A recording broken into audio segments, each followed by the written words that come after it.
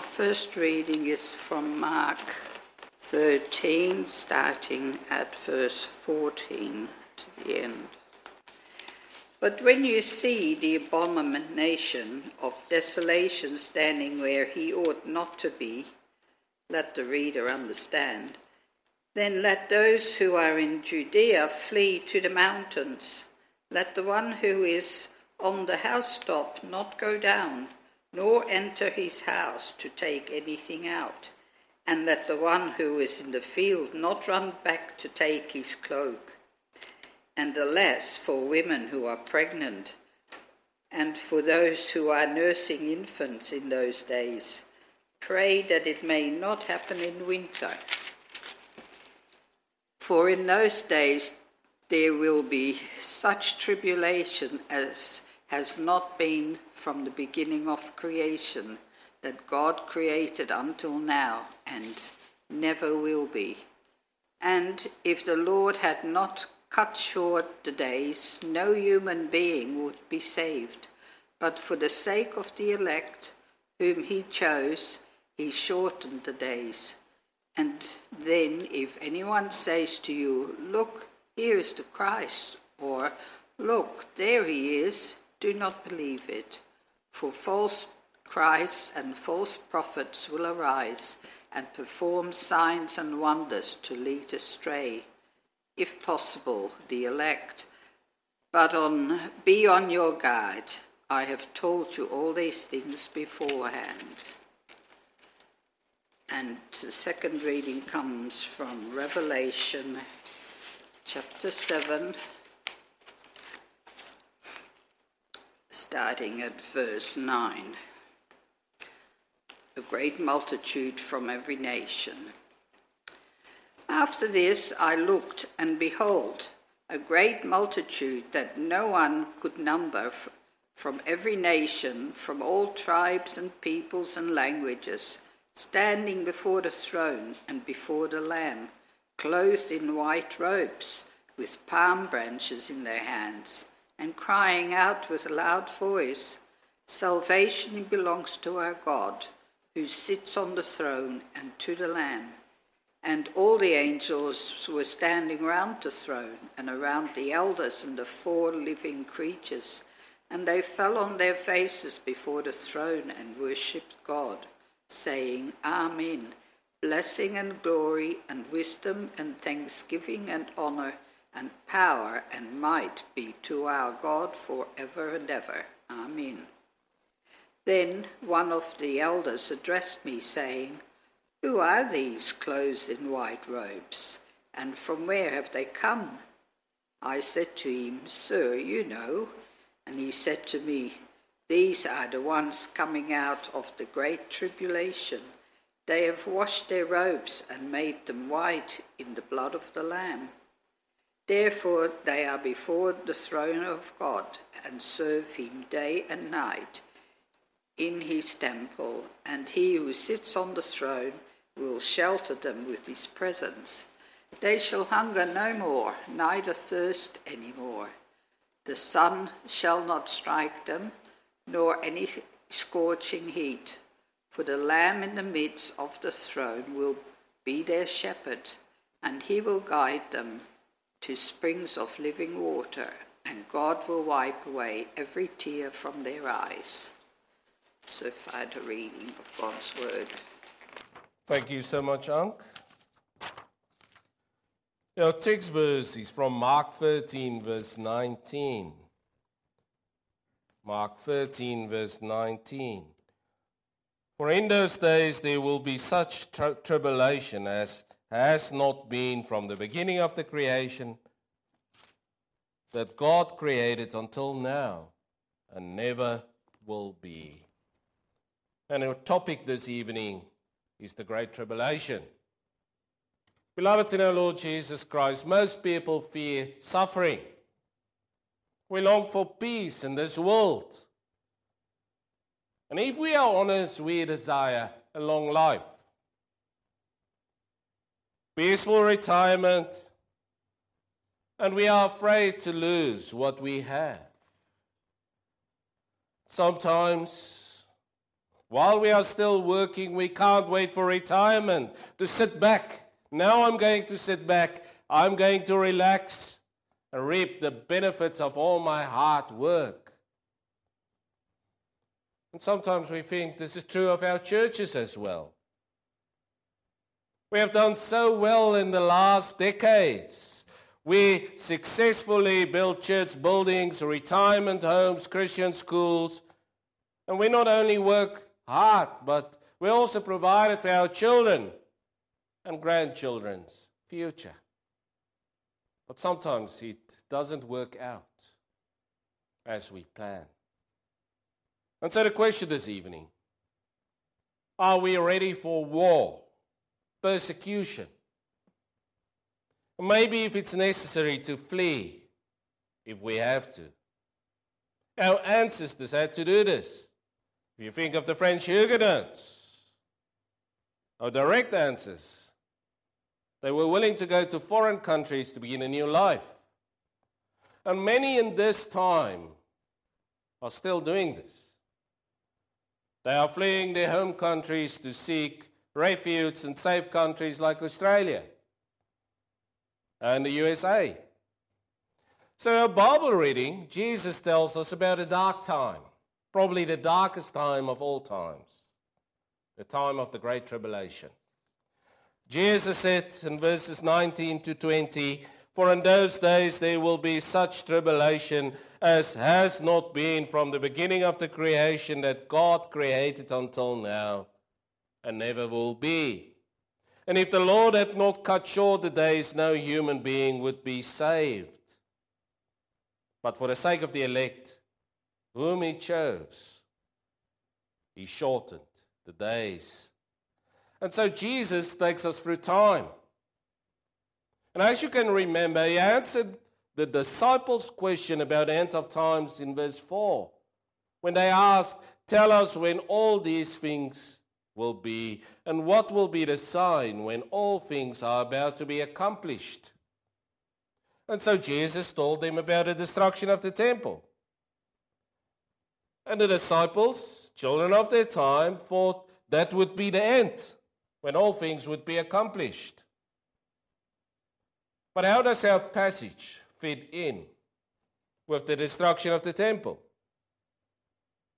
We who look back at history know that the temple was destroyed in 70 after Christ, and it was the most terrible time in Israel's history.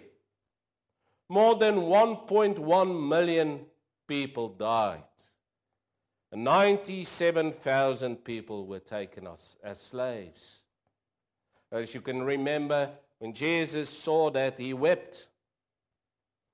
And when Jesus told the disciples that, they thought that would mark the end of history. But we know it did not. Many wars followed. Eventually, the mighty beast, Rome, was destroyed. When the Lord changed one man's heart, Emperor Constantine, and he became a Christian. And through the ages, the gospel was brought to all nations. And churches were established all over the world. And the gospel of peace was proclaimed, despite Satan's anger, persecution, and murder towards Christians. The gospel grew, became stronger. The good news that Jesus Christ is our Lord and Savior, that He is the answer, the way, the truth, and life. But still there were genocides. We can just think of the Armenian genocide in 1915, where 1.2 million people were killed by the Ottoman Empire. But also keep in mind the millions who were killed for their faith in Lord Jesus, for their faith in our Lord Jesus Christ, and still are killed up to this day. Open Doors listed 28 countries with strong or massive persecution. Another 23 countries, Christians suffer discrimination. Some regions, severe harassment. But the gospel continues. And the preaching of God's word is heard more and more, even in Muslim strongholds. According to the Middle East Reformed Fellowship, MIRF. In our passage, Jesus opens the curtain a bit wider. He reveals the time, just before his return, which is called the Great Tribulation. And he warns in verse 23 that we should be on guard. I've told you all things beforehand. We should be on guard. Keep awake, for you do not know when the time will come. Verse 33. And so the work of the guard was very important in biblical times. They had to protect. They had to warn the people from danger. Secure the people against surprise attacks or injury. And the fact that we don't know the time, the hour, we need to be on guard. And it also motivates us as the Lord's church to be busy with our task to proclaim the gospel, the preaching of God's word and the good news. But we also need to be aware that Jesus equips his church, and he wants his church that we should be ready for the ultimate tribulation. Just before the end, Satan's hate and persecution against the church, but also God's judgments over the unrepentant will be the worst it will ever be. And if it was not for the Lord's grace, who shortened the time for his elect, no human being would be saved. Verse 20. And so Jesus used the word tribulation, a term that the Jewish people knew. And this is a term that they can exactly know how terrible the times will be. We read in verse 19, for in those days there will be such tribulation as has not been from the beginning of the creation that God created until now and never will be. Will be such a hard time that if it was to continue, no human being would survive. But it's not only a physical danger, it's a spiritual danger as well. Jesus said in verses 21 to 22 that in these times there will be false prophets, false messiahs who would say, and then if anyone says to you, look, here's the Christ, or look, there he is, do not believe it. For false Christs and false prophets will arise and perform signs and wonders to lead astray. But then a comfort again, if possible, the elect. And so Jesus told us that we should hold on to God's word. Even if it appears that these false prophets have the solution, we should still test it according to God's word. And so the Apostle Paul said in Galatians 1 verse 8, but even if we or an angel from heaven should preach to you a gospel contrary to the one we preach to you, let him be accursed. And the Apostle Peter affirmed that as well in Acts 4 verse 12. And there's salvation in no one else, for there's no other name under heaven given among men by which we must be saved. And then he revealed that we can only be saved by Jesus. Jesus the Christ. Jesus is the answer.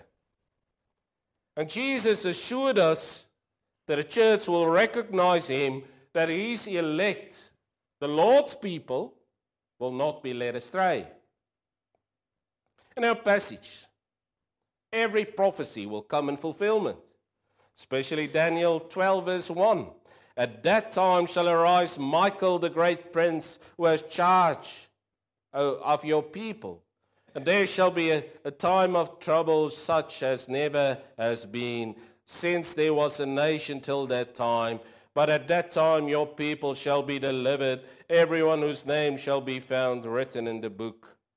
Jesus said, this will be a tribulation as it has not been. And it will be a terrible time. But just when the night is at its darkest, Jesus will return. In our passage, we find so much comfort. With every warning, there's comfort. Yes, it will be the most terrible time. People will flee in terror. But the Lord has shortened the days for the sake of His elect. And His elect will not be led astray. The Lord talks repeatedly about His elect. And it shows the love and the provision of the Lord. In times of hardship, nothing will separate His children from His love. In Jesus, we are more than conquerors.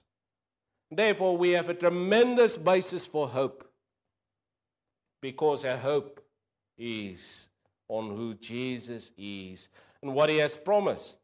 And hope looks towards the future. No matter what happens, we have hope for a bright future because the Lord is King. The Lord will return. He will right all wrongs. And He will welcome His children into the eternal life of His eternal kingdom. And Jesus gave the reason to hope. In Him we can't die anymore. He conquered death. And so the Lord comforted also in Revelation 7, our second reading, that we will conquer. John saw a multitude after the tribulation, and he saw their glory. John asked who these white-robed people are, and he was told, these are the ones coming out of the Great Tribulation. Verse 14. These are the ones who have survived. These are the ones who have remained faithful, even though life was hard. These are the believers who kept their faith in Jesus as their Savior and look with all trials and persecution with uplifted heads towards the Lord and continued in their service to give all glory and praise to the Lord. And it was a great multitude that no one could number. From every nation, from all tribes and peoples and languages. And they were standing before God's throne and before the Lamb clothed in white robes with palm branches in their hands and crying out with a loud voice, salvation belongs to our God who sits on the throne and to the Lamb. It's such a wonderful thing to realize here. God will protect His children, His church. In the end of time, His church and all the angels were standing around the throne, and the elders and the four living creatures, and they fell on their face before the throne and worshipped God. And the church of all time will worship Him, praise Him. And we will be in unity in our worship, although we are from every tribe and nation. And we will be clothed in white. That means we are purified through Jesus' blood. And there will be palm branches in our hands, just like the multitude in Jerusalem on the first Palm Sunday. And the branches will be a symbol of our victory in Jesus. Victorious over the sin, all the forces that were against us, the world and all its deceiving voices. These people, John's vision, were serving the Lord, and they give all honor to the Lord. Therefore, you can know, brothers and sisters, the end is written already. We can find much comfort in the Lord. We will be victorious.